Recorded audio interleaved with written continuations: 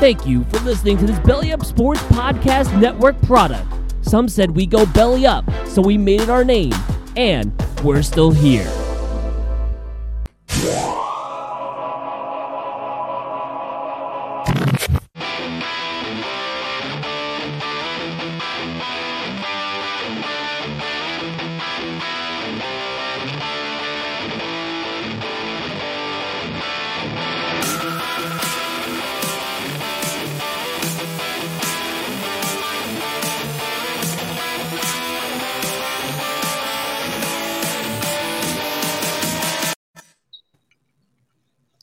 Caught me off guard. Hey, welcome back to another great episode of the Scoreboard Addicts podcast. I'm Nick, and with me as always is Anthony the Rook, TJ, who is hammered, and welcoming a new member of our group, Stat Guy Sal, the intern.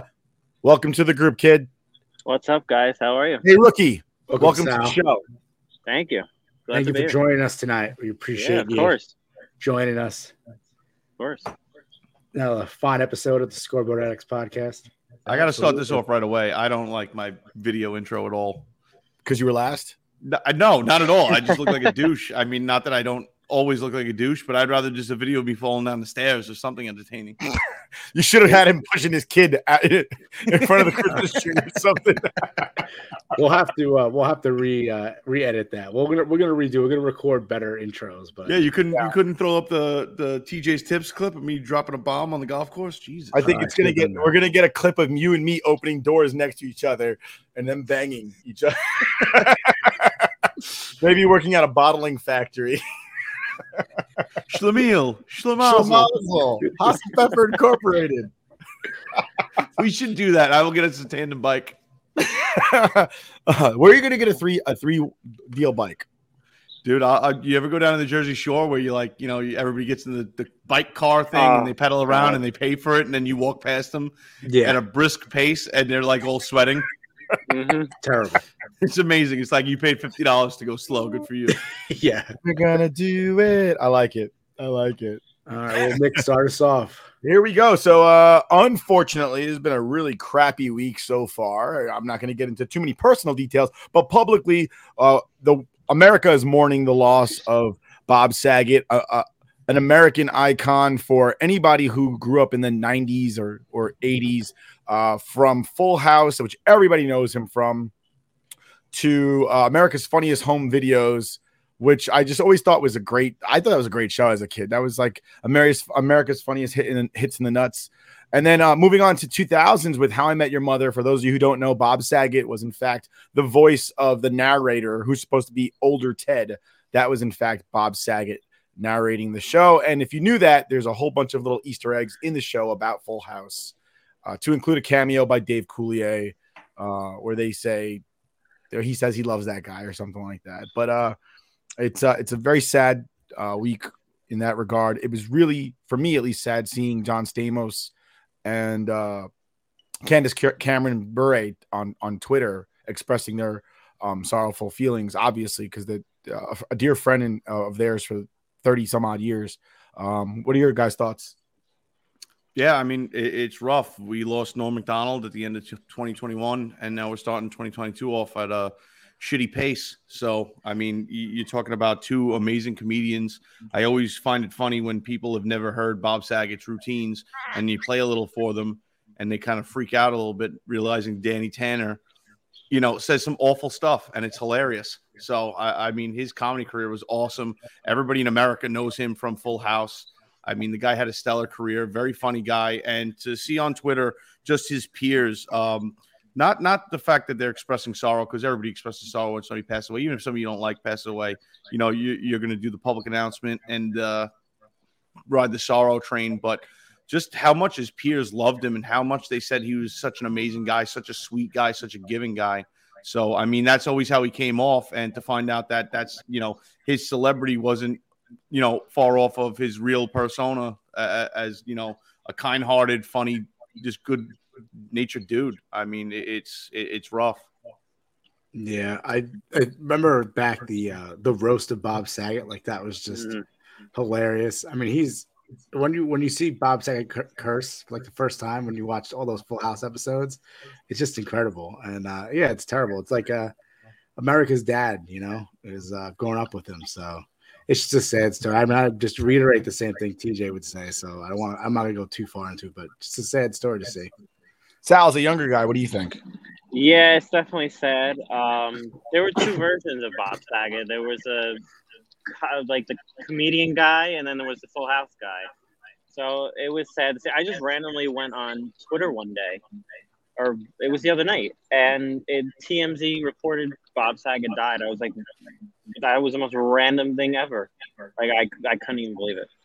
Yeah, it's so weird. My dad was actually he called me like a week ago, and he was like, Bob Saget's doing a show in Orlando, and on the radio they're like, you have to be 21 to attend unless you have a fake ID, and then you're good. Like as part of the advertisement. And I was like, oh, that's classic Bob Saget right there, So he just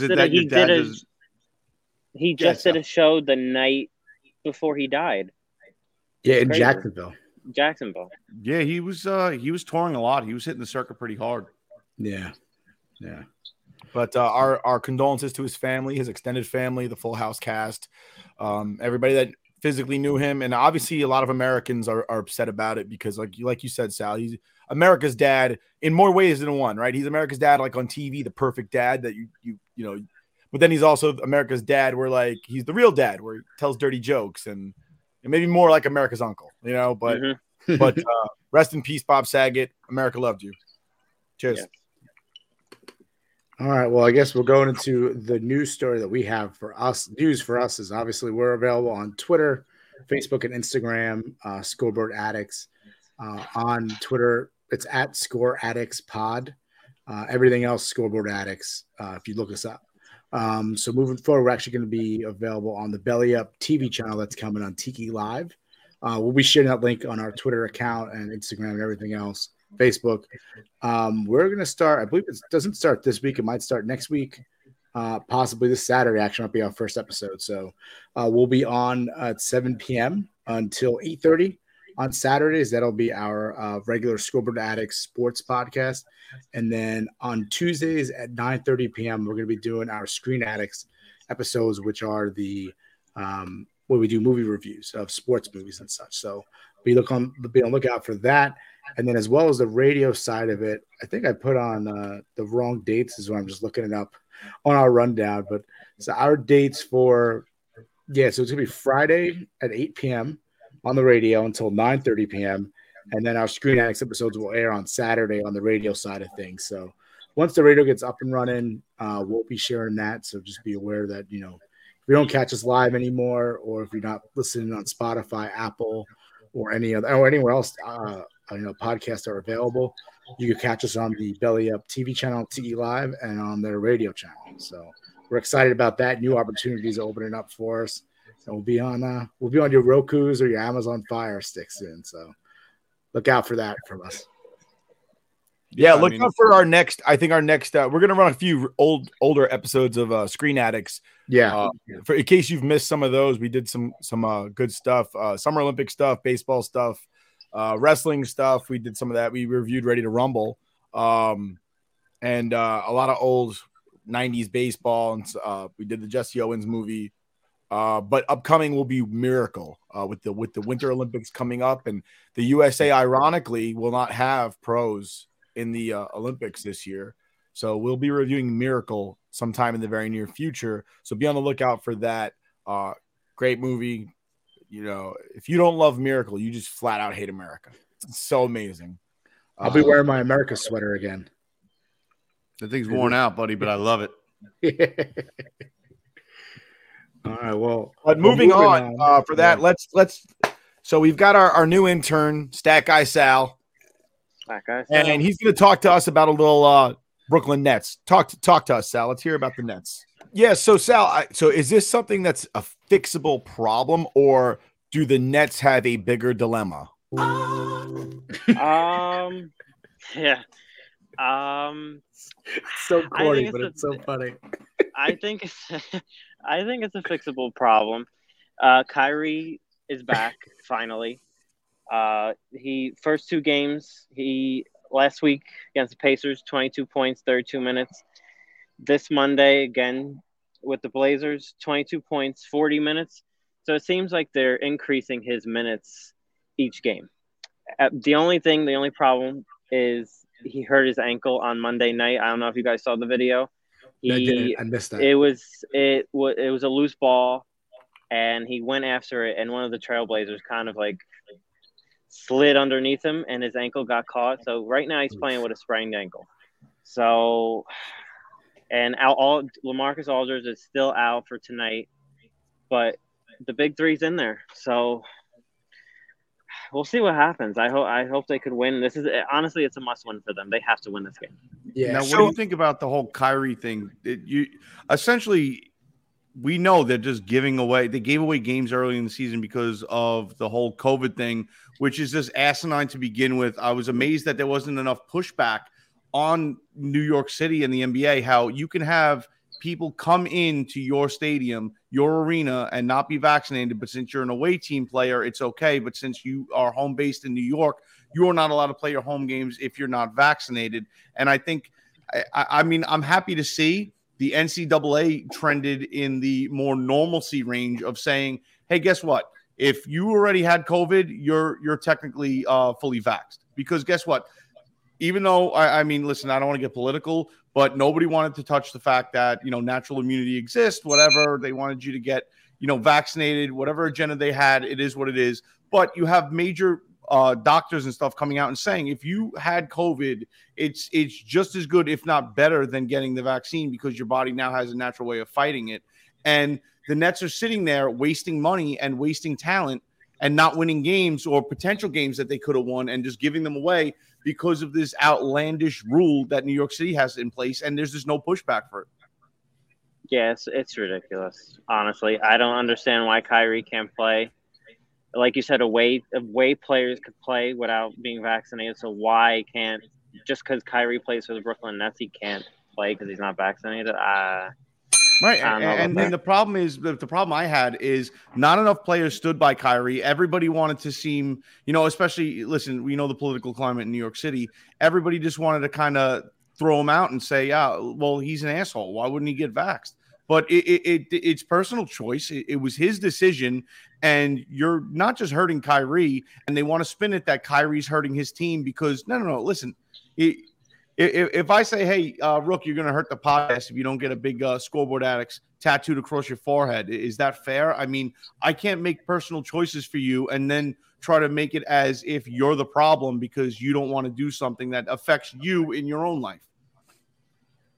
Yeah, that's a nice real estate you got there, Rook. I never noticed it, but if you did put a scoreboard like right here, it's a billboard. That's a billboard.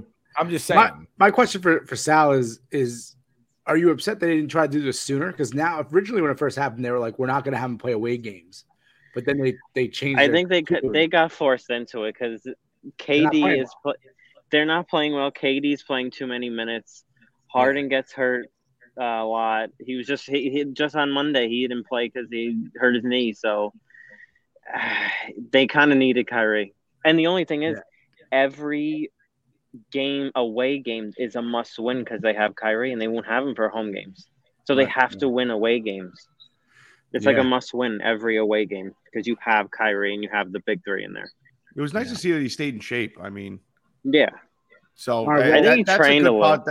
But that doesn't seem like a guy that's selfish and trying to go out of his way and hurt his team.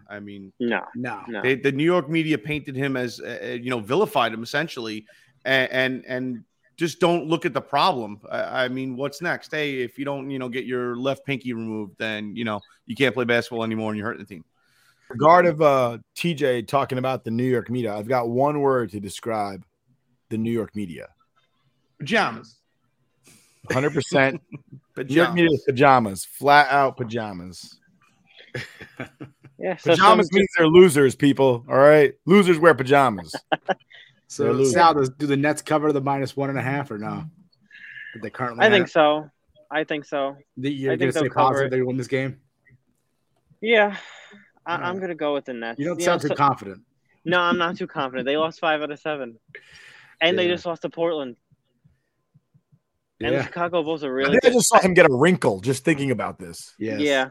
His He's young actually face. aged since He's Oh, aged just in wait, front of us. wait till Yankee season. They drive me crazy. If Well, there is you a wanna- Sal likes the Yankees. You want to so, hear me? You want to hear me rant? Wait till the Yankees start. This lockout better end. By the way. Yeah.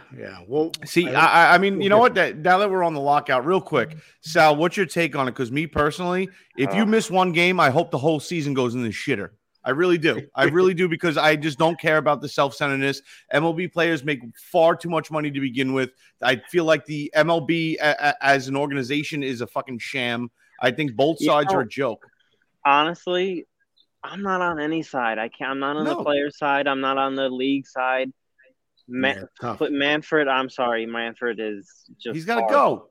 I thought Bud Selig was bad. This guy is. I know. You're absolutely right, but you know what? Coming from the original lockout in '95 that we all saw and how baseball suffered, it seems like both sides are willing to risk that and roll the dice with it again. And me sitting here as a fan, you know what? You miss one game, I hope the whole damn thing gets locked out. Lose hundreds of millions of dollars each. Enjoy yourselves. I really don't care. I hope MLB takes another big dip, because guess what? You won't have the steroid guys to fall back on this time. Yeah. I wish I could say the same, but I'm a baseball fanatic, so I need my baseball.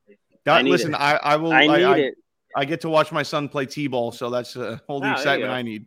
You know, the left fielder's eating grass, the right fielder doesn't have a shoe on, and somebody just beaned the guy in the third row, kind of Chuck Knobloch style. It's driving me crazy that there's no off-season moves, like nothing, other than signing coaches. That's it. That's not true. What's today? Hold on the 15th, the Yankees will sign Roderick Arias, the number one international free agent. Right. True. I'm waiting for Matt Olson. Number 60 on the MLB Top 100. Well, I hate to wrap things up here, but Sal, so we're gonna say goodbye to you for a little bit. So Sal's gonna stick around with us. He's gonna be our stat guy. Anytime we have any issues, he'll be popping in and out to correct us when we make our mistakes. So yeah, Sal, we'll see you in a little bit. All right. We appreciate you going up over for Sal's. No Sal's problem. first segment. Yeah. Thank you. Golf clap. Golf clap. Golf clap. Golf clap. All right. Later. Thank you. Our correspondent on the streets, stat guy Sal. I don't know how young and handsome he is. I'm offended by it. I honestly, I had smooth skin like that at one point. We're gonna cut back to Sal at some point, and there's gonna be like 4 chicks on it. Be like, oh, guys, I'm a little busy right now. We got chicks at home, though. All right. Night nurses from Jersey and Sal. So, moving forward, we're talking about end of the NFL season, NFL playoffs. What do you guys got for me, Rook? What do you got? NFL playoffs. Let's see the bracket. Show me the bracket.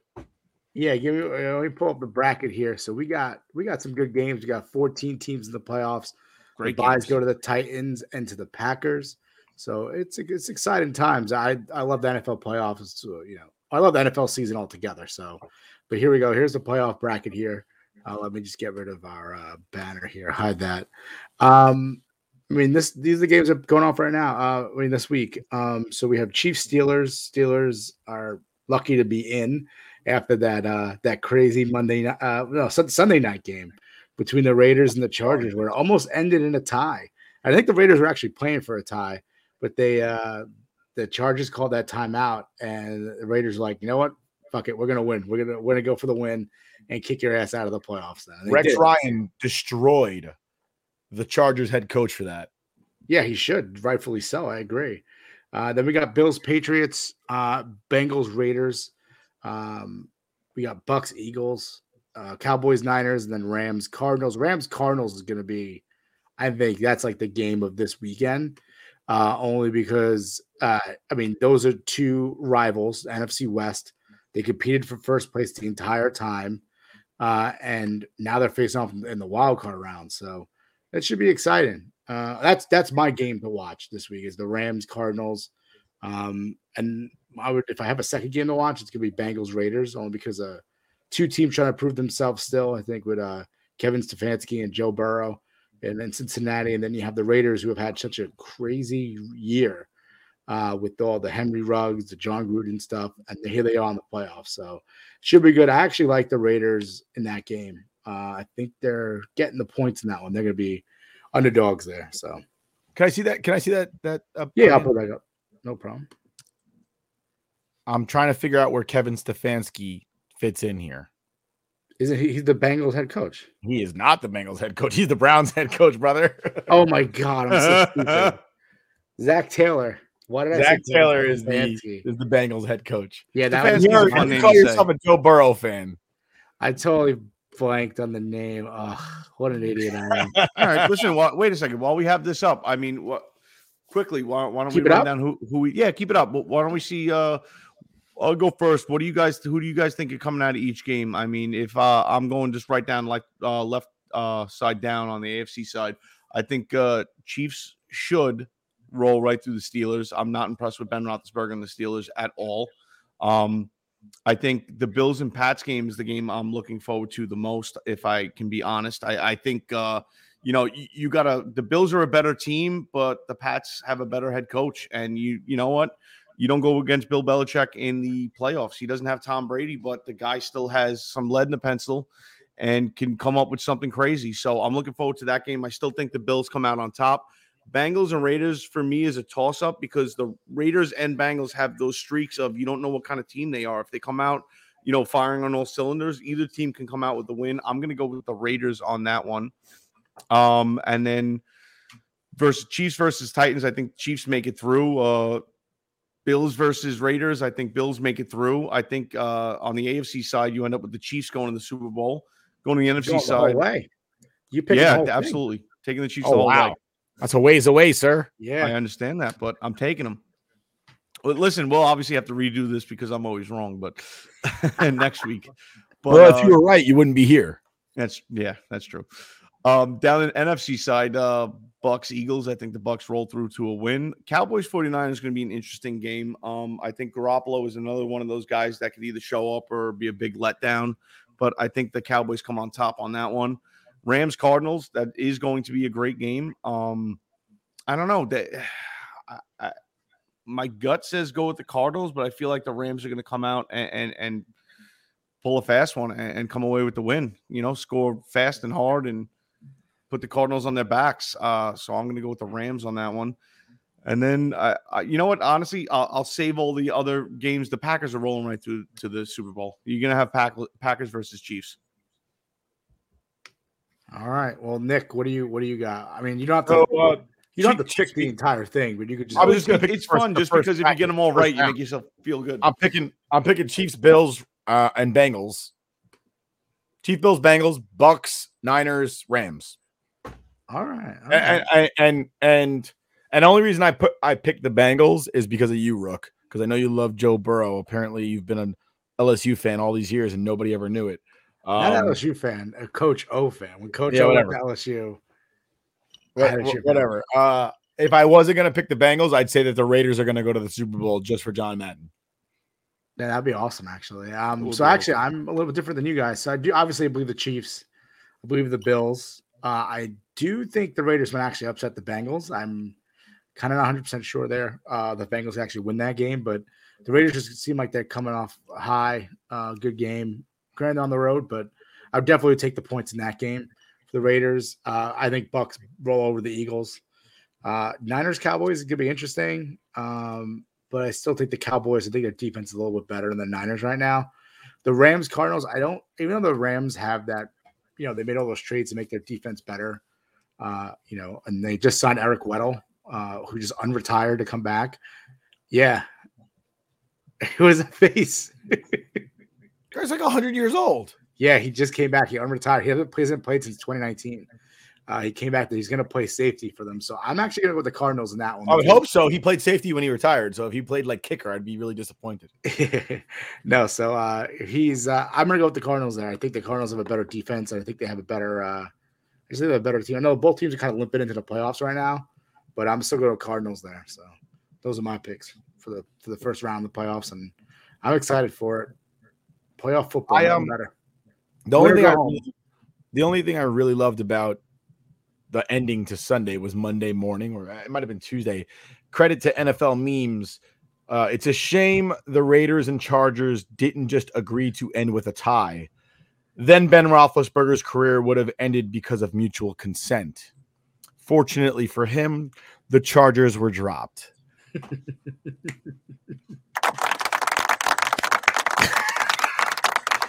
That was a phenomenal tweet from Absolutely. NFL memes. 100%. I don't like the farewell tour to Ben Roethlisberger because you know what? Neither do I. This guy did something way worse. I mean, going by public opinion and the facts that we have, Ben Roethlisberger is a way worse person than Deshaun Watson. Deshaun Watson seems to be a rub and tug kind of guy, and he's getting sued right now. I mean, there's no criminal charges. They haven't been. He hasn't been arrested.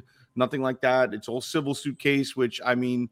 Obviously, in what goes on in today's world, you lean towards people looking for a payday, so you tend not to believe them. I hate saying that because I don't know anything, but from court of public opinions, I think Ben Roethlisberger, his farewell tour, how everybody's going to push his 2 alleged sexual assaults under the rug because he's three. He's got more sexual assault accusations than he does Super Bowl rings. Yeah, I mean, listen, the guy seems like an awful fucking human being. I don't care he won a Super Bowl. It doesn't, you know what I mean? He's an awful human being, and this, goodbye tour and how ESPN and the NFL Network are propping him up. And I mean, he had a shit year. Let's call it what it is. He was not impressive at all this year. They managed to eke their way into the playoffs. The Steelers were not a good team to watch this year at all. They were boring ass games. They were winning games 10-7, 10-6, 12, whatever. It was a bullshit year for them. They eked their way into the playoffs. I hope they get absolutely curb stomped. I'm glad you said curb stomped. I thought you were going to say something else. What did you think I was going to say? I'm not going to say what I thought you were going to say. But considering Roethlisberger, I thought you were going to say something else. Yeah, I thought he was going to say the other thing too. But good thing you didn't go there. But wow, yeah, you guys are dirty. I agree with you. I think if you're going to rank those teams 1 through 14, they're 14, 100%. And they backed in. They needed somebody else to lose. Yeah. They backed in. Yeah. I mean, they could have easily been out of the playoffs. I mean, they almost lost that game to the Ravens. The Ravens could have been in. So it very easily could go the other way. With the Ravens' backup quarterback. Yeah. The Ravens' backup quarterback. They won that game in overtime, too. Amazing. The Steelers. So the Steelers are not a good team. And the last time they faced the Chiefs was a couple weeks ago, and it was like they lost by like 30 easily. Yeah. It wasn't even competitive. So, yeah, I think I saw some memes going around that said the Kansas City Chiefs are holding Ben Roethlisberger's retirement party this Saturday. So, yeah, but talking about Super Bowl picks, I'm going Packers Chiefs Super Bowl. Packers Chiefs. Yeah. Well, TJ, what was yours again? Say yours. Packers Chiefs. Same one. Oh wow. I'm gonna have to look at this again. Let me pick. Unless the Raiders win, and then it's Raiders, Packers, Super Bowl, John Madden. We miss you, John. I'm gonna go. I know Nick doesn't like this, but Bills Mafia. I'm gonna say Bills. Give me Bills Cardinals. Look, I don't have a problem with the Bills. I have a problem with their fans referring to themselves as Bills Mafia. They live in bumfuck New York. They're more likely Bills Canadians than they are Mafia. There's nothing Mafia about Buffalo. Buffalo's known for buffalo wings and fucking Cheerios. They're not fucking Mafia. It's a nickname.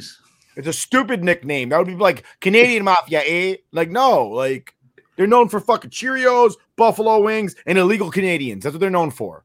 Well, I'm going to go Bills Cardinals in the Super Bowl. And piece of shit owners.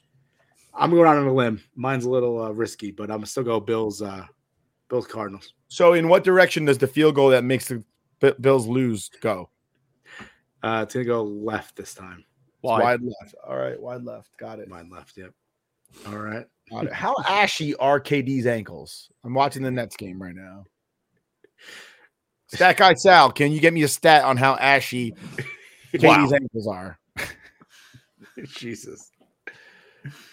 All right, moving on from the NFL playoffs. It's the coaching carousel segment. This week, unfortunately, Honduran Brian Flores from Brooklyn was released by the Miami Dolphins.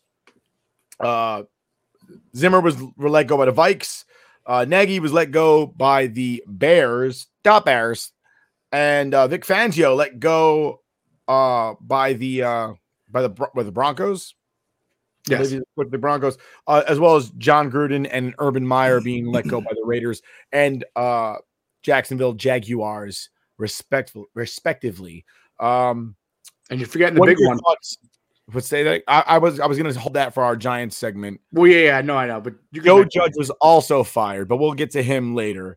What are you guys' thoughts on those 1, 2, 3, 4, 5, 6, 7 guys getting fired, and who is in the discussions to replace any one of them?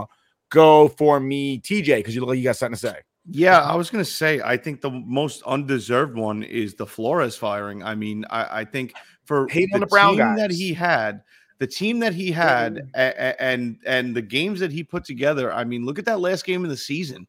You're going to tell me that guy wasn't in control of that locker room? You're going to tell me that guy didn't have a game plan going into every Sunday or Monday night football game? I think that was outlandish. I think that the Giants are out of their mind not to throw him a quick email and be like, hey, come into town. Come on. You know what? A perfect situation. Same kind of climate in the locker room. Young guys building up, trying to make your team into something that they're not and haven't been for a while. I would definitely give Flores a look. I know every time this year they want to talk about Bill Cowher. No, Bill Cowher is very comfortable calling games from a booth and being warm and not having to work his ass off for 50 weeks a year. He's very Rex. Yeah, right. Same thing with Rex Ryan. And I don't think you're getting Bill Cowher out there at all. I know they're talking about what's his name from Michigan. Help me out here. Jim Harbaugh. Jim Harbaugh. And I mean, let Jim Harbaugh stay in college. I think Brian Flores is the way to go. I think he's been part of nothing against Jim Harbaugh. He's been coaching in the NCAA. So you got a guy coming in that has to get his feel for the NFL again. And I think Brian Flores is primed and ready to go. I think it was a joke that Miami let him go. I think that's their loss and somebody else's gain. And I'm not a Giant hater, even though it's fun to diss on the Giants and the Giant fans. But I think if they picked him up real quick or they hire their GM, I think which would be the better thing to do, let their GM come in. If their GM decides to go with Brian Flores, I think that would be great for the Giants, great for New York. I think he's ready to go. He's ready to win. Before we get to Rook, I just want to point out, this is my own personal opinion. I don't feel like Brian Flores is what the Giants look at as far as what they want their head coach to look like. If you hear what I'm saying. Same reason that they won't draft Bryce Young to be their quarterback. They like the fact that Daniel Jones looks like a Giants quarterback. He looks like milk toast, like Eli Manning. Yeah. Stat Guy Sal says KD needs some lotion.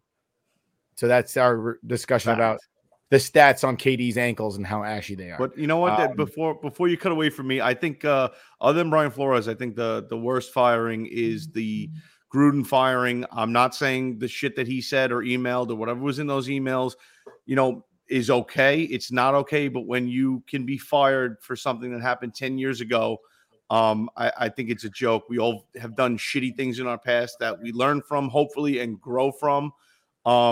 Especially inside emails where you don't know the tone of him goofing around. Listen, a lot of people are offended by a lot of jokes today. I mean, you got comedians apologizing for taking pictures with Dave Chappelle. I get over it. Okay. I think 10 years is a little much to backtrack on a guy and fire him. I think that the Raiders were better off with Gruden. I think Gruden's a great head coach. I'm not saying we should forgive him for what he did or whatever he said, but I think drudging up something from 10 years ago is asinine because none of us here, can sit here and say we haven't made mistakes over the last 10 years. And I don't remember mistakes, mistake from 10 years ago. I can barely remember the mistakes I make on a day-to-day basis. With regard to that, just talking about that, our president was quoted being against integration, 50 years ago when he first started in politics. He was against integration, but he's allowed to be president of the United States. So there is some form of forgiveness that goes on. It's just not for everybody, I guess.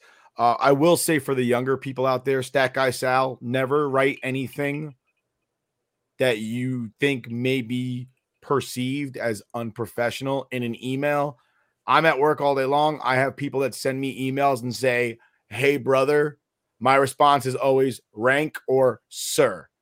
That's it. Like, I don't ever respond to anybody, "What's up?" LOL. I don't write LOL in an email ever, because if I'm writing LOL, whatever preceded that is probably something that if they cut off the LOL can be construed as disrespectful or unprofessional. So for all you young people out there, if you're writing an email or a text message to a work coworker, 100% professional. Don't fuck with people.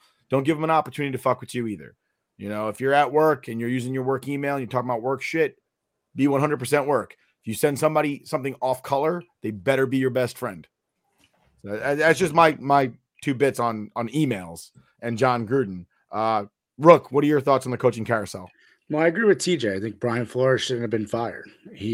Granted they started 1-7, but he got a 1-7 team to win 7 straight games, which has never been done before, to lose 7 straight and then win 7 straight. They ended up being 8-8, missing the playoffs, and then they won the last game of the year 9-8. So they were out of the playoffs, and he got a team that was playing against a Patriots team that was actually playing for something. They were playing for first place, and they won that game to become 9-8. So I mean, I agree with TJ there. He shouldn't have been fired. I know where TJ went, but when he comes back, I'll bring him back. But he shouldn't have been fired.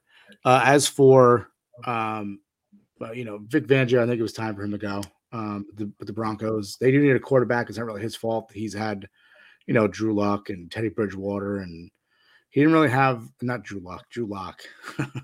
But yeah, I mean, Vic Fangio, I get they need a new voice there too, but he didn't really get a fair shake there.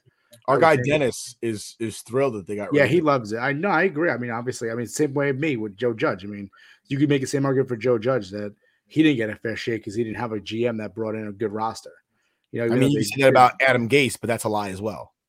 I'm not saying that it is, but people do go with that narrative. You understand what I mean? Like, that's a narrative people do push sometimes. The other one, I'm trying to think who was so Urban Meyer obviously was needed to go. That I think he was trying to get fired. He was trying to get fired. He wanted a job and he wants to go back to college. He even said it earlier this year. He told I forget who it was. I think it was Vic Fangio or someone. I think he was playing the Broncos. He told Vic Fangio, he said, every week in the NFL is like playing Alabama.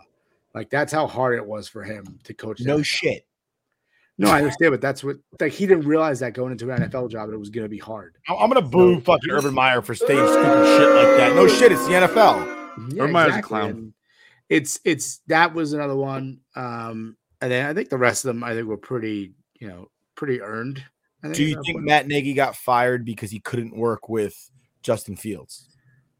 I just think he wasn't really. I think he might have lost the locker room. I don't think he was that competent at this point. Yeah, I think. I'm just saying. I see Nick Foles go in there, beat the Seahawks. They did. No, they did. I see Andy Dalton go in there. He's winning games, but Justin Fields just couldn't get it. It was the first time that the Bears had drafted a quarterback that high. Yeah, in a long time. Yeah, no, I agree. I think their diamond is looking like coal with their coach. Yeah, I think with Mitchell Trubisky, he went to, he went there and he went to 2 playoffs, with Matt Nagy. I mean, and Mitchell Trubisky is not that great of a quarterback either. So, I mean, for this, I think the same thing, I guess you could say, but I think I agree with you sort of that might be Justin Fields and him probably didn't get along too well. And they're thinking to themselves, well, we just drafted this quarterback. We need it to work out. Let's bring someone who probably works better with them. But they got their. The thing is with these guys compared to what I'm going to go into with the Giants is that these guys were actually getting their guys to play for them, as compared to Joe Judge, where it was lifeless. So let's roll into the Giants. Go. Okay. So basically, Ready, set, Giants. So basically, what happened was obviously after Sunday, Giants another embarrassing loss. They only scored 1 touchdown, 7 points. Is that their first touchdown in what? 4 games? So the last time they scored a touchdown, I think they won. I think they scored 10 in week 15, I believe, and then they scored 21 points against the Chargers in week 14, I believe, or 13. But the touchdown that they scored on Sunday was their first touchdown in what, 7 quarters or something like that? Something like that. Yeah, it was embarrassing. Whatever it was embarrassing. So after that game, everyone knew Gettleman was going to be retired, but he's basically being fired. I don't think Gettleman, I think he got off easy. I think with him, it was he's not a, when Tom Coughlin got fired, they gave him that retirement, which was appreciated for someone who actually brought 2 Super Bowls to the New York Giants. He was a winning coach in the New York Giants.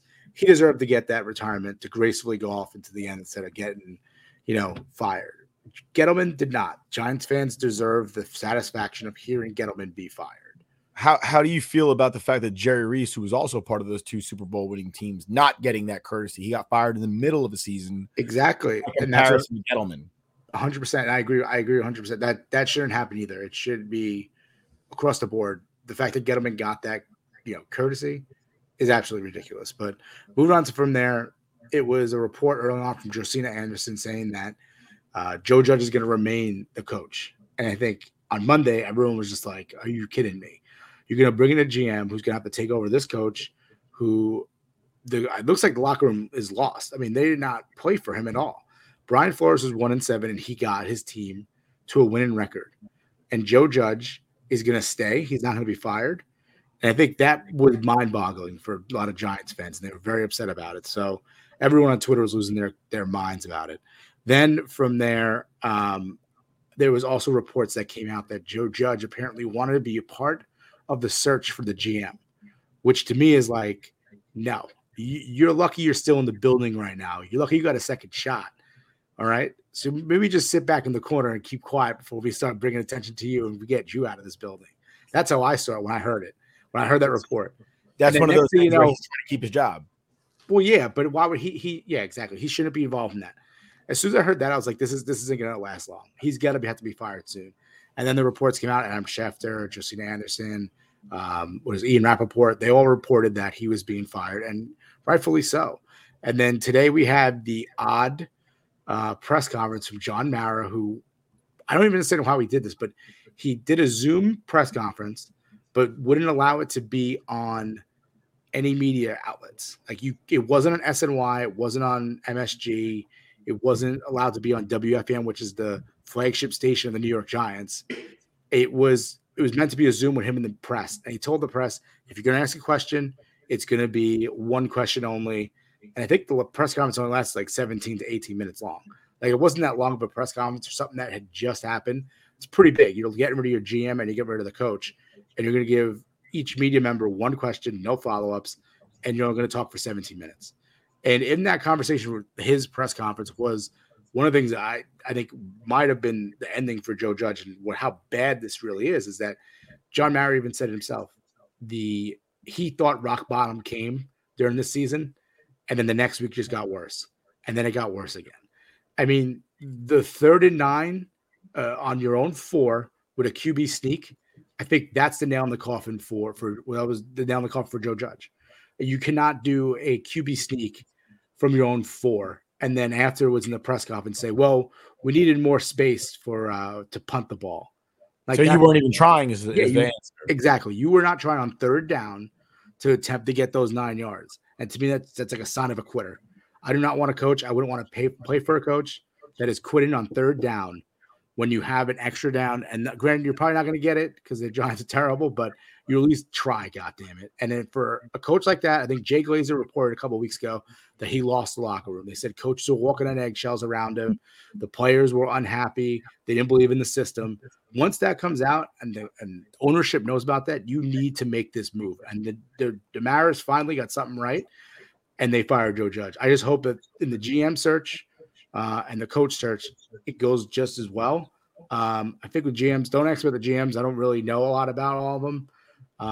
You talk about coaches and stuff like that. I believe, and I think Jim Harbaugh is a good candidate. I like Brian Flores. I'm with TJ that email should have been gone out already to bring him in, but I think they're going to do it right this time. They're going to go through the GM, pick the GM first, get a coach, and then move on from there. So, Jim Harbaugh is a douche, and I don't think he's an asshole. He's a piece of shit human being. He really is.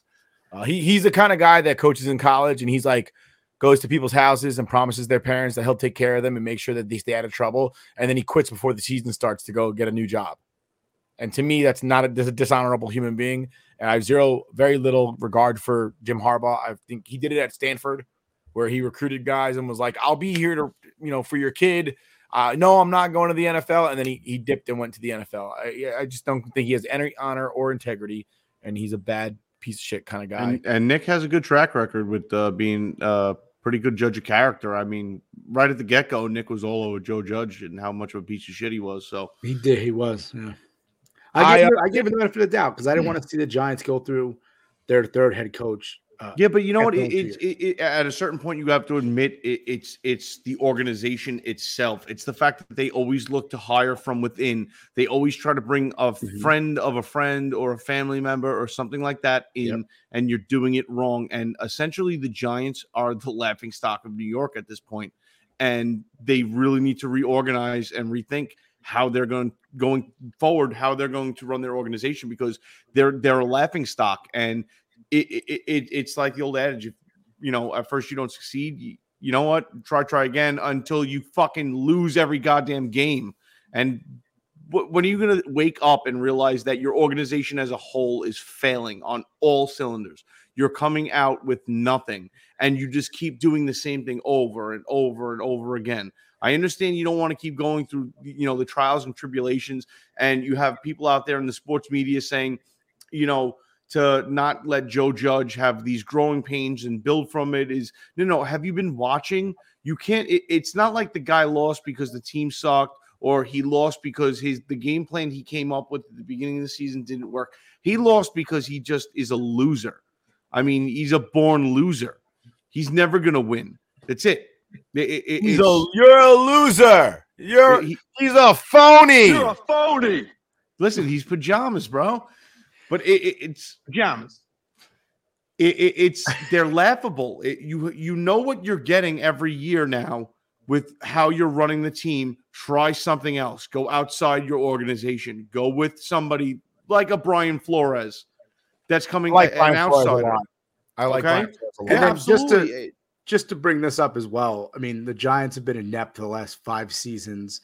And like you said, they're doing the same thing over and over again, hiring from within, going to somebody's friend.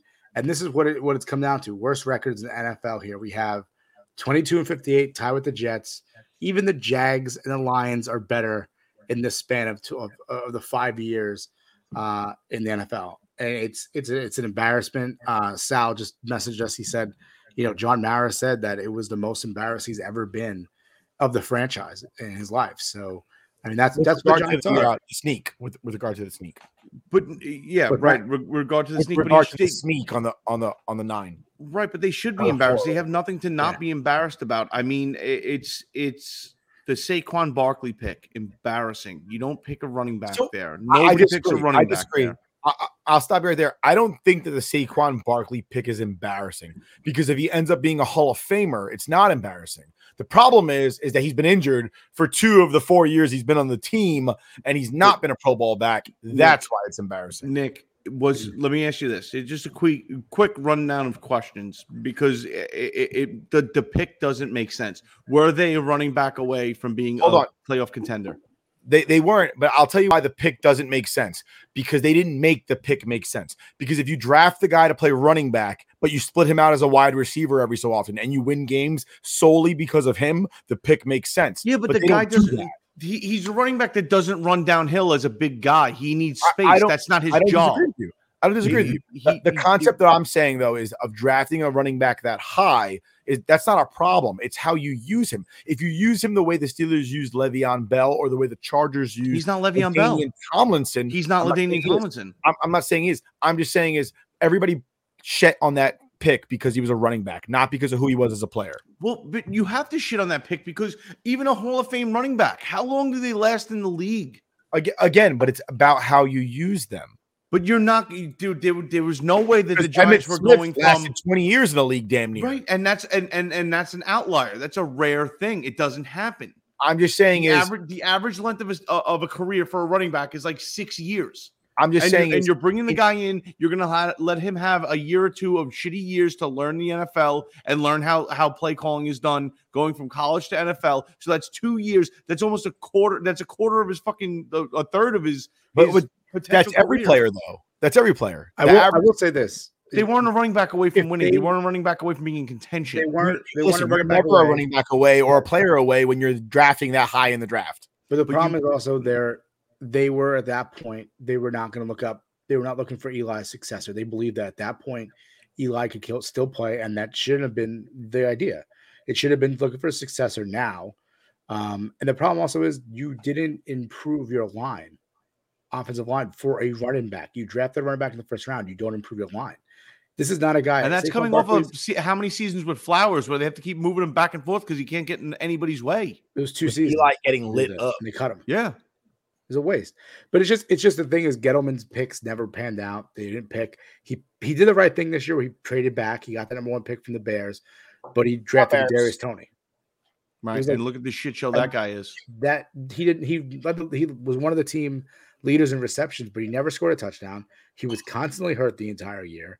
It just didn't work out again. And the only thing you talk about is his off the field bullshit. He's Odell Beckham Jr. without the talent. Like, dude, if you're not on the stat sheet, bro, and you're not sitting there racking up touchdowns, shut the fuck up. No one cares. That was hurtful. I felt that he's Odell Beckham Jr. without the talent. It's a fact. Oh my, he's just annoying. Who just cares what the fuck he thinks? Just to close on the Giants here, because I know we've been going a little long here in the Giants. Just that it's been an embarrassing year. I know you guys are going to say we're Jet fans. We haven't seen Super Bowl. At least you saw it too. So I'm not complaining too much. No.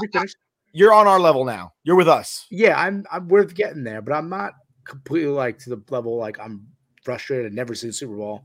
I've seen it, and it was fun. But I just want a team that's competent at this point. And it's frustrating because I know with the GM, the coach pick that's coming, this is not going to be fixed in a year. This is something that's going to take some time. That means I'm not going to be seeing relevant Giant games until probably 2 years from now. Yeah, but you know what? To segue into the Jets, because that's our next topic anyway. Yeah, you don't need to be in playoff contention a year out, running a new system, bringing a new GM, new coach. You just want to see improvement. And going into the Jets, Zach Wilson had a rough start, but look where he's coming from. He's come from BYU. I mean, he's coming into the NFL, and it's a learning process. There's a big learning curve there, and I think any Jet fan would be proud of the way the season ended up and how Wilson progressed. He got hurt there in the middle. We got that little bit of excitement out of Mike White, thinking that he was the John Elway of the New York Jets, but that didn't pan out. That was a fun game to watch. But fun Jets quarters. Yeah, Jets fans were trying to hang his jersey in Canton. 6 quarters in. His jersey is in Canton. Well, why did they do that again for that week? I can't remember. He did something, and they were like, "That was the first time that's ever been done." Right. Stat guy Sal. Why'd they put Mike White's jersey in Canton? Let us know about that. We'll keep going. So Sal, get back to us. But I think building, I love Robert Saleh. I love his fire. I mean, you look at that last game. I forget what call it was, but it was a bullshit call, and he's out on the field screaming at the ref. It was the touchdown, right? It's a touchdown. Yeah. So I love that fire. I like Robert Saleh a lot. I think he is a great fit for this team. I think he's a great fit for New York. I like his press conferences because instead of having Joe Judge fucking the other team in New York, because the Bills don't count, they're Canada, the other team in New York, where Joe Judge is dancing around questions and saying, well, at least I don't see golf clubs in front of people's fucking lockers. It's like, what does that have to do with anything, dude? You're not seeing anything in front of their lockers because they don't want to be around you. You suck. But I think Robert Saleh has a good grip on the locker room. I think everybody in that locker room respects him. He has a good group of young guys. They're building from the ground up. I like the direction of the Jets a lot. I like Zach Wilson a lot. I'm sitting here confident knowing that going forward, he's our quarterback and we can build around him. There's a tremendous upside for this team, and I'm actually really excited being a Jet fan right now. So, Nick, what do you think? I'm getting emotional because I've never seen him this happy. I really like. I haven't seen fire like Robert Saleh since Rex Ryan. Yeah, and those were good days. There's a lot of fans out there that like to shit on Rex these days. I don't understand why. Rex has been the most successful head coach for the New York Jets in the last 50 some odd years. And I love Rex, and I will always love Rex. Did he end up leaving bad? Yeah. I mean, no coach gets fired because they're doing great, right? Like, you might retire, but no coach gets fired because they're winning games. That's just a fact. Sal says they honored Mike White in Canton because his 37 completions were the most by any quarterback in his first start. That's why his jersey's in Canton. Thank you. Congratulations to Mike White. Good job, Mike White. Wow. Wow. That's got to be a soundbite, by the way. I do feel like one of the bigger things for me with the Jets team is that I feel like the players actually like each other. Michael Carter, Zach Wilson, Elijah Moore, they all seem to really get along. Those three rookies. Barrios, Michael Carter, the other Michael Carter, defensive Michael. I don't want to call him the other. Defensive Michael Carter. Bryce Hall, although he's not a rookie, he's there. He's in the mix. Brennan Eccles. I think those guys are proud of their the defensive back core with the three of them. We need safeties. Yes. We need linebackers. Yes. Our defensive line needs some reinforcements. Absolutely. Because our depth there is trash. Our offensive line. Here was my big comparison between the Giants and the Jets. Both teams were plagued by injuries, right? And a lot of Giants fans will defend Joe Judge by saying he had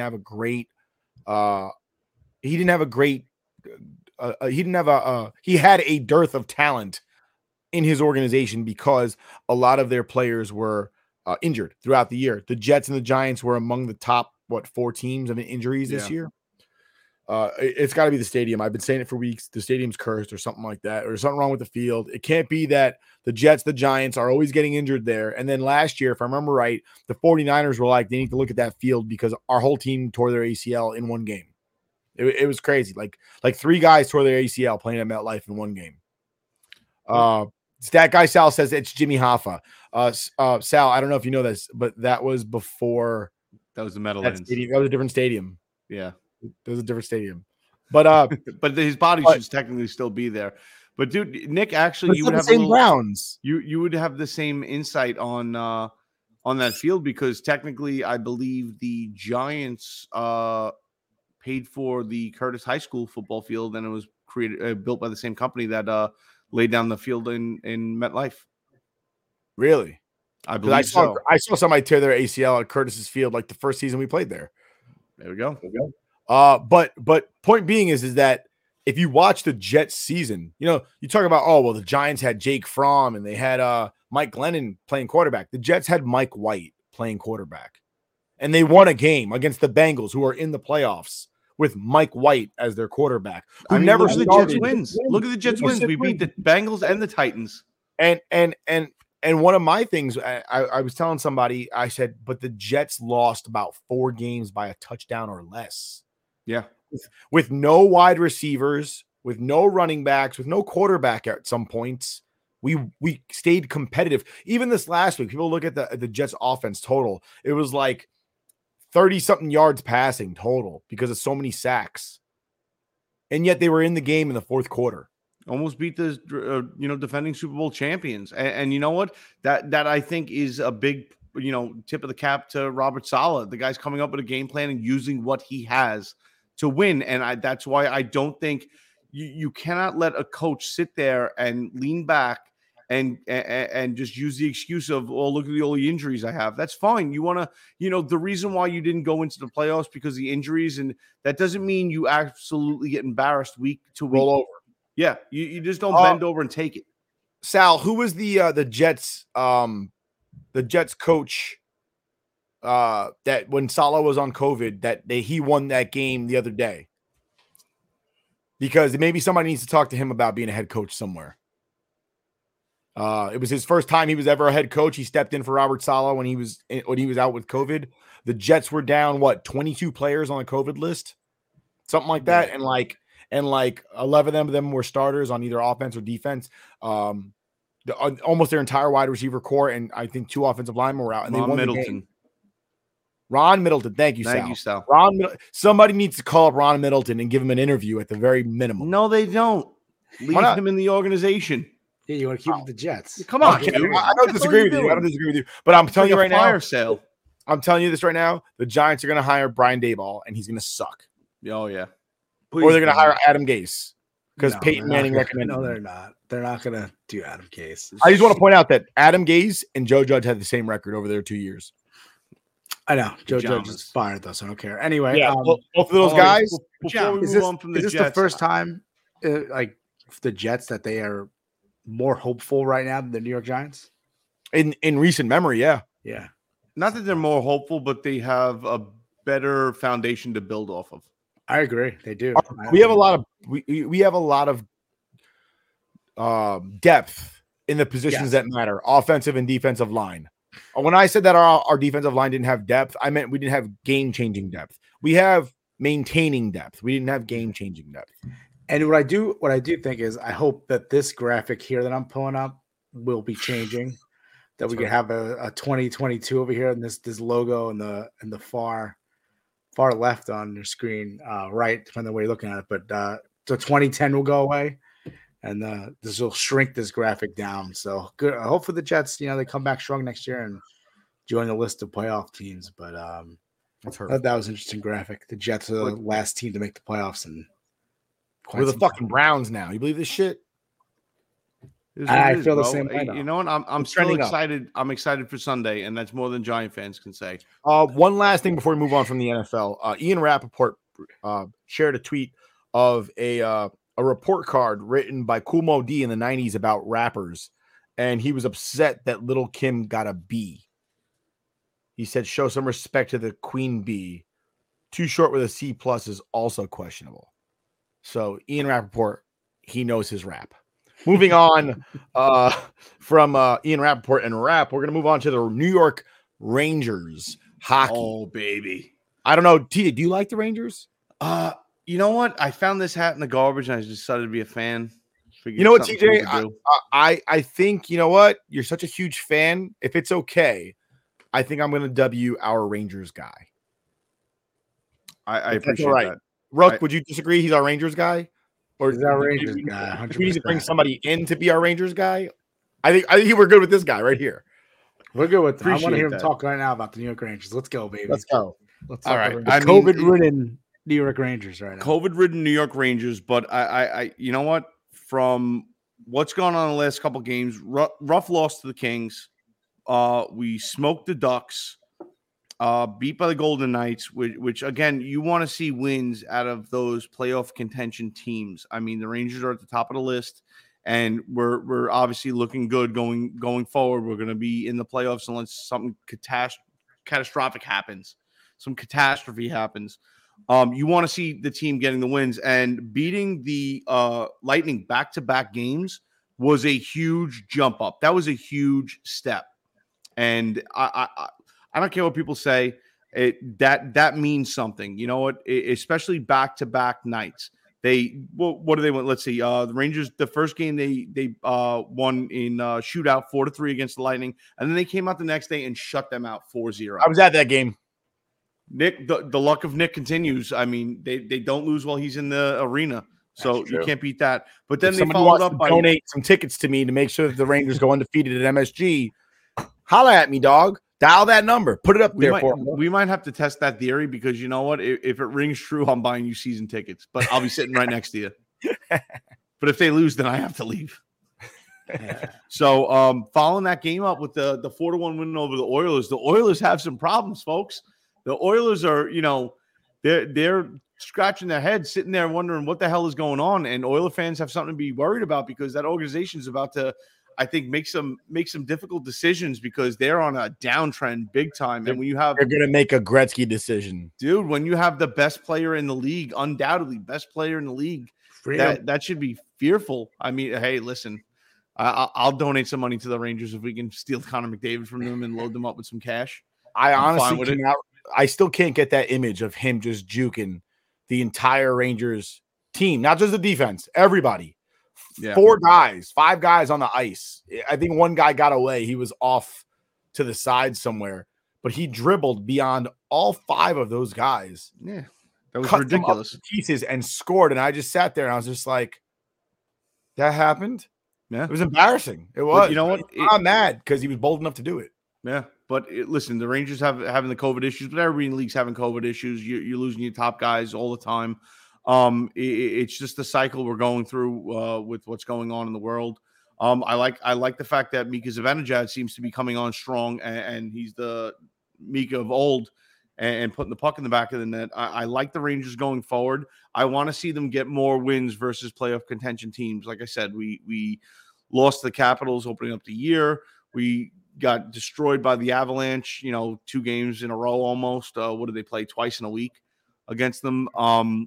You want to see them start to win against these playoff teams that they're going to face in the playoffs. But I like Gallant. I like what the organization's doing there.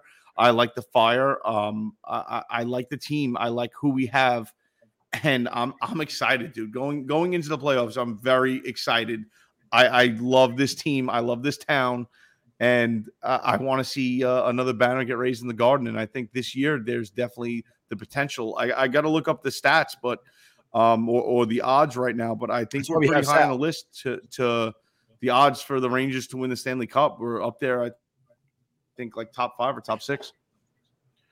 What I like is when you hear them talk to the younger guys like Kakko and Lafreniere, when you ask them what's the difference between this year and last year. And I love that they take the little subtle digs at JD. And I'm not JD, Dave Quinn, DQ. I love when they take the little digs because they're saying, hey, I get to play with a better player now. I get more consistency. I don't have to worry about having a bad day and being on the 4th line tomorrow. And I think that says a lot about Turk and how he's running the team. They get that familiarity. They get to that point, and you heard it from Panarin before the season started in preseason. He said something along the line. He made a blindside pass, and they go, "Do you practice that?" He goes, "No." He goes, "So you saw him there?" And he goes, "No." And he goes, "So you just threw it back there and just didn't know who was going to be back there?" He was like, "No, I knew he was going to be back there. I just didn't see him."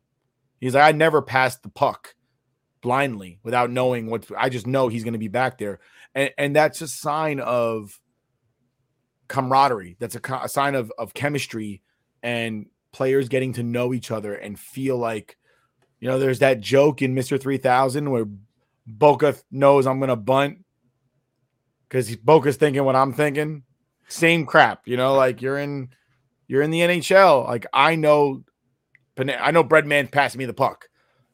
Right. That's what's happening right there. Strome is sitting there thinking that.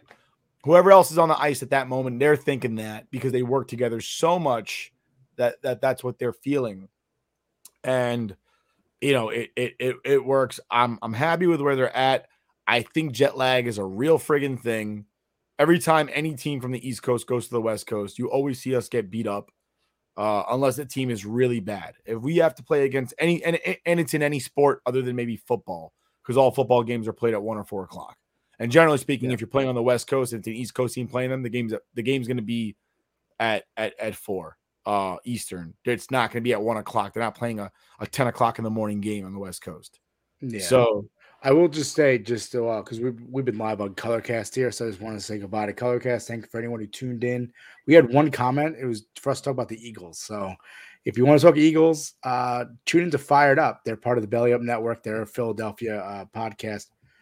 So tune into them. But that's it for Colorcast. So see you guys later. Thanks for tuning in. As far as the stat guy Sal comes back and says Rangers are plus 25. Yeah, I just seen that. And I'm actually surprised, especially with the Tampa Bay. I think is number 4 on that list, and we just back-to-back drudged them. So I'm pretty sure I'm going to throw 100 little Finsky, maybe 500 on the Rangers. Wow, look at this. Change my life right now. You want to throw that money away? Just give it to me. No, I'm going to throw $100 on the Rangers. I think tonight. plus 2,500 sounds really good to me, And considering that that I just looked at that line too. Thank you, Sal. I mean, you have teams like St. Louis ahead of them. Like, really? They're Edmonton plus ahead of them? 1,200 to win the East. Edmonton? Yeah. All right, I hold mean- on. I don't bet on sports, but I just did. Yeah, Hold they on. said they're plus 1,200 to win the East. Yeah, I mean, It's Jesus. good odds in that too. Yeah, I'll run it down for you real quick. I just had it pulled up once. I have it here, TJ. I already have it up. I got you. You want me to So do it? Colorado is plus 550. Toronto Maple Leafs are plus 700. Tampa Bay plus 750. Number 3 on the list, and we just back-to-back shellacked them. So Vegas Golden Knights, number 4, plus 800. I would think they would be ahead of Tampa. Florida is plus 900. Carolina plus 1,400. Pittsburgh plus 1,600. Get off the Pittsburgh bandwagon. I don't care what they've done in the past. They're an old team. They're going I was just nowhere. going to say they're old. They're an old team. That They're going nowhere. Washington Capitals plus 1,700. They should be ahead of both Carolina and Pittsburgh. I was in my just thinking opinion. the same thing. I feel like you and I are sharing a brain right now. Absolutely, because it's called common sense and people don't have it. Minnesota plus 2,000. They're going nowhere. Boston plus 2,000. They're going nowhere. Calgary and St. Louis plus 2,500. They're both going nowhere. I'm sorry. If I'm being a fair fan, a fair NHL fan, the Rangers are ahead of Calgary. They're ahead of St. Louis. They're ahead of Boston. They're ahead of Minnesota and somewhere between Washington and Pittsburgh. Yeah. What book did you use? FanDuel? This one is covers. It's just they go by I guess Vegas odds. Oh, all right. I was going to say it's different on DraftKings. Is I it? just downloaded FanDuel. No, DraftKings, Welcome. just some of the ones you went over, like there are some of the odds are better on the one you read as opposed to the DraftKings, but it could have moved because things Okay. really changed with lines. So Gotcha. Yeah. But I find that very surprising. Plus 2,500 to win the Stanley Cup. Listen, do I think the Rangers are going to win the Stanley Cup this year? I'm not going to sit here and say confidently, yes, I think that is. But I plus 2,500 right there, $100 bet. I mean, that's the odds are with you. I think you got a good chance. I think that's a joke. I think the Rangers as a team have been running hot. And I think if you're going to take a chance on anybody looking to make money, not saying plus 550 isn't a good way to make money. Sure it is. And the Avalanche deserve to be up there at the top. But I think you're finding about a free $1,000 in that bet. yeah, it's a solid bet there. I think if you bet $100 on the Rangers to win the Stanley Cup right now and they win, what is that, a $25,000 win? No, it takes plus 2,500. 2,500 on a $100 bet. You win 2,500. You did all that math in your head and you over 25,000. This is why I don't gamble on sports. Yeah, so plus 2,500 is based off a $100 bet. It's always based off a $100 bet. Yeah, it's always based on $100 bet. Awful. Yep.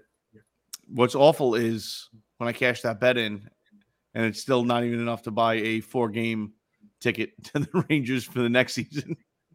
That's not true. For you and me, yes, it's not enough. Tickets running like $120 right now. No, but after you come off a Stanley Cup, James Dolan's gonna be like, "Oh yeah, you want to see a game? $1,000." We're gonna have Good to on put- him. Good on him. Make some money for the Garden. Why not? So moving on from the Rangers, the Yankees Why? hire the first female coach in the history of professional baseball, Rachel Balkovec, to coach the Class A short season Tampa Tarpons, which is an awful name. What are your thoughts? Talk to me, TJ. I think she tests pretty high on the strokeability scale. Showing. Tentpole. That was awful. I can't believe you just did that to me. All right, I liked it because it was Wayne's World. I honestly know absolutely nothing about her. I hope it's not a woke hire. I hope it's a legitimate hire. I hope she has a background in coaching, something to the effect of taking over. I understand that it's low A ball, but still you're talking about shaping the future of the Yankees or the potential future of the Yankees. So I think if it's a woke hire, it's a stupid hire, but I have no problem seeing where it goes. Like I said, I know absolutely nothing about her. I don't know her background. I don't know her history in the sport. I'm not going to sit here and be one of these old school guys and tell you that I don't think a woman can do that job, because a woman can do any job. I mean, it's being a man or a woman has nothing to do with it. And I mean, just because history says it's always been men doesn't mean shit. But in that same aspect, if you're going to make woke hires and say, oh, we got to do this for, I guess, our PR, you're fucking stupid. I mean, at the end of the day, it's a business and you're there to make money. You hire the best candidate. So I'm going to sit here and assume she was the best candidate. And, good luck going forward. And I hope she makes a name for herself. I hope she has a ridiculous win-loss record and really, proves that they have every right to be in those positions. And we move forward, away from that stigma of everything, it's a man's world, all that good stuff. But again, I mean, that's being hopeful because today's political climate, we know how PR motivates overall all other things. Nice comments, T. So go ahead, Rook. So this one was contentious in our group chat this week. Me and Nick were going back and forth because I thought it was. I don't know her personally or know anything about her or schedule or her resume, but she's been in the Yankees organization since 2019.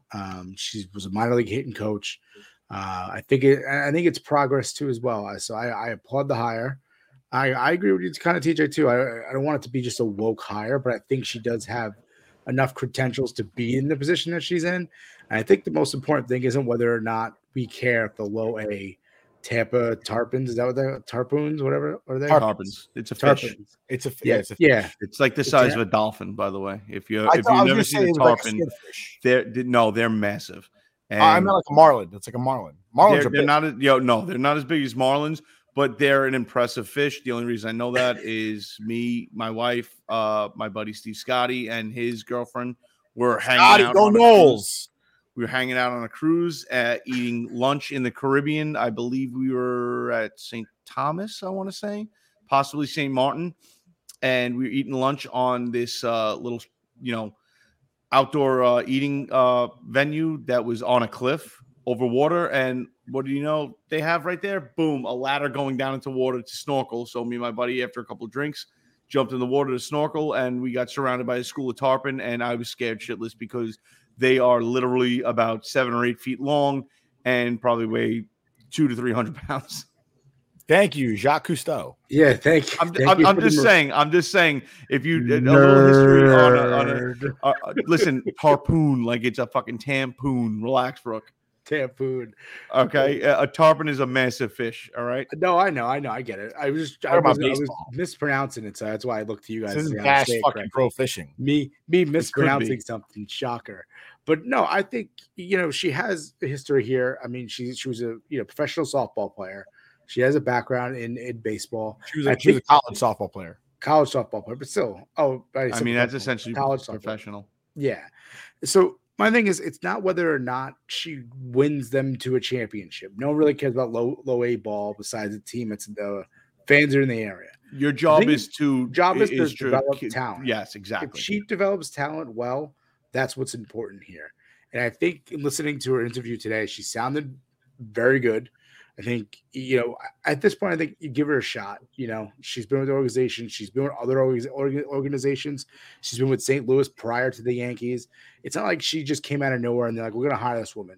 As that guy Sal said, she was the first woman to coach the MLB All-Star Futures game. So she's coached there as well. I mean, she has a resume there. Is it as extensive as, let's say, a male coach as everyone else? Right, but that doesn't as everyone matter. else. As everyone else matter. But let me say, but also the opportunities that women are given to coach in the MLB or the MILB is not as much as a man would. So for her to have a resume that she has right now, working with the Yankees for a couple of years and working with St. Louis since 2015, is the extensive knowledge or resume that she's gonna get, because the opportunities are just not there for women.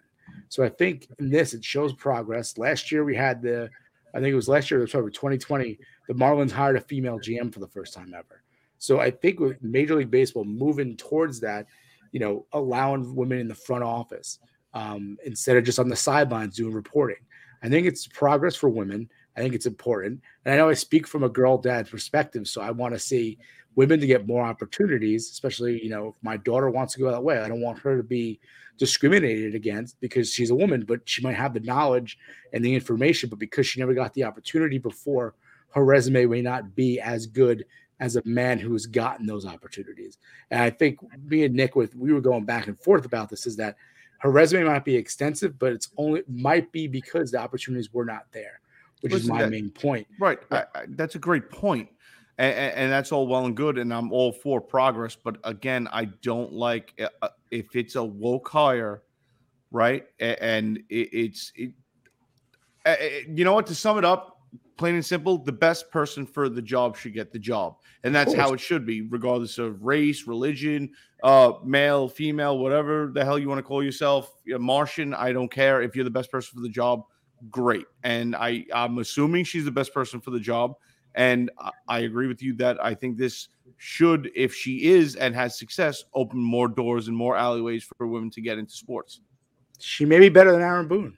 I mean, anybody's better than Aaron Boone. So that would be taking a dig at her, if anything. So my position on this situation is it is a woke hire.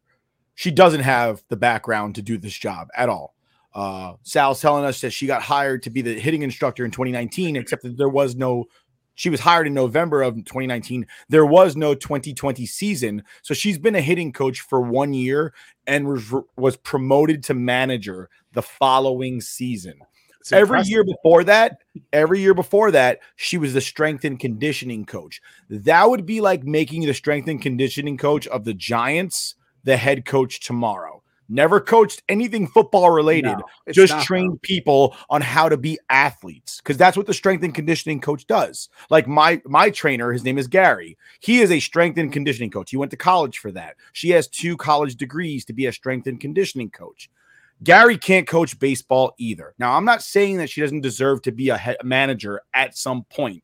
I'm saying is there's probably like 200 dudes in minor league baseball that have never been a manager, but they've been the hitting coach, the bench coach, the pitching coach for 5 or 6 or 7 or 10 years already, either in college or the pros, or they've been a manager in college or the pros. And the Yankees put her in a position, and this is my concern as a minority, is they put her in a position to be the manager with very limited experience. If she fails, her detractors will blame it on the fact that she's a woman, not that she's inexperienced. I heard Tim Tebow was available though. That is a concern. Like for me, like I remember when President Obama was elected president, there was a lot of conversation about he's only been a senator for so long. And in my head as a minority, I was like, if he fails, they'll never elect another minority again because he failed. But if he fails, it won't be because he's a minority. It'll be because either he's inexperienced or the people around him failed him.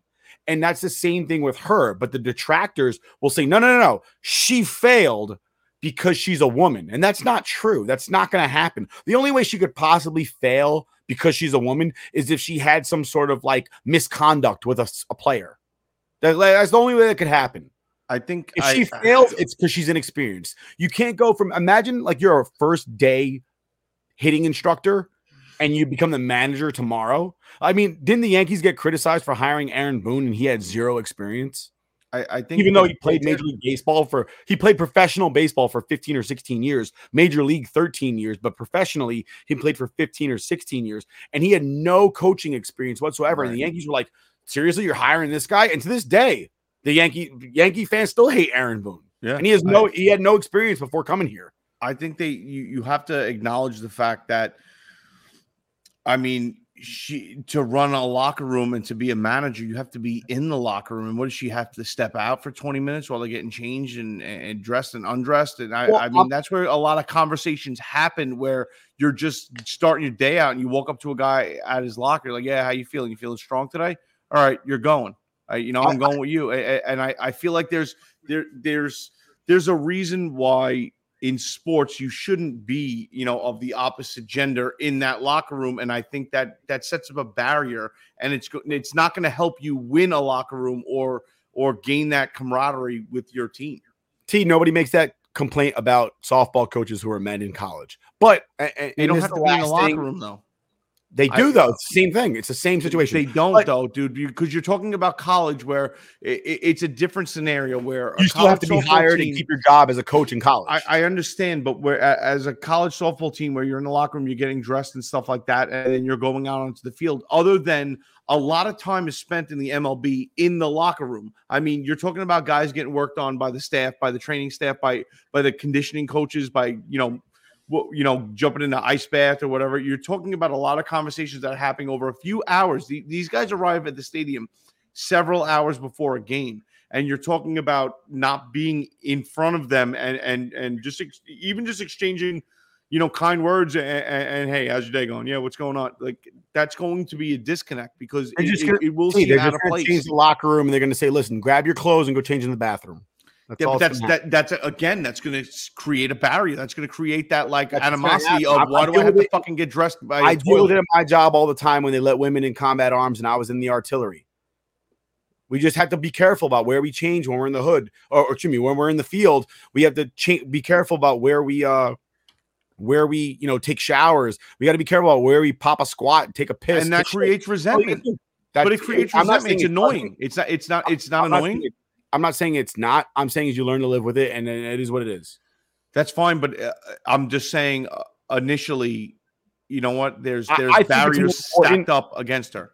I think it's more important that she walks a mile in her players' shoes. Me as a soldier, we have very little regard for brand new lieutenants. You know why? Because I've been in the Army for 15 years, and a brand new lieutenant who has never been in the Army is now my boss.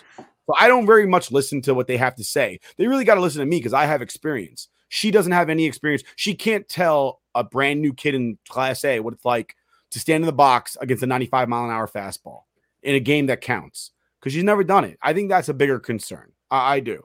I wish her all the luck in the world. I hope she does well because if she doesn't, people will use this as a reason for why women shouldn't be given opportunities. I agree. To me, I don't think the Yankees put her in the best position to be successful. And they did it for wokeness. They could have had her be the bench coach for the next 3 years, and then made her the manager. And I think that would have been a better option. And I hope she does well. I wish her well. I think if this works out, it'll be a great movement for women, and the Yankees would have made a good move if this is a great baseball mind. But we're going to bring Sal back in, give his quick point, and then we'll wrap up the show here because we're running out of time here. So Sal, what's your point here about girl Rachel? Yeah, I'm good with them hiring her as long as she's successful. It's only low A ball, so it's a good start. So yeah, we'll see what happens. But see, that's Sal's mom. That's the problem though. When's the last time we talked about a low A ball manager hire? That creates resentment as well. When history is being made, though, it's gonna be talked about. Yeah, true. I don't have a problem with it. I don't have a problem with it either. But again, I'm on either side of the fence. I see both points, but I understand where Nick's coming from because it does seem like a woke hire, and you don't see the credentials stacked up there saying like who else would you put there? Mm-hmm. Yeah, it wasn't the easy can't be that she's the most qualified person in minor league baseball. That's crazy. 1 year as the hitting instructor. All right. Well, I think that does about wrap it up. So Nick, bring us on home here. Absolutely. From all of us here at the Scoreboard Addicts podcast, we want to thank you for being with us and hearing us go on our harangues, rants, and craziness conversations about local sports and national sports. Please come back to us next week. Please look out for our next Screen Addicts podcast that'll be coming out. Look for us on Twitter, YouTube, Facebook. We're on Colorcast. Instagram. We're on Tiki TV. We're on Instagram. Follow our guy, Stat Guy Sal. Follow us all individually on the Twitters and all that stuff out there. We tweet them. It's pretty good. Again, thanks for being with us. We appreciate you. Have a good day. The Giants are still pajamas. Have a good one. Stay rock.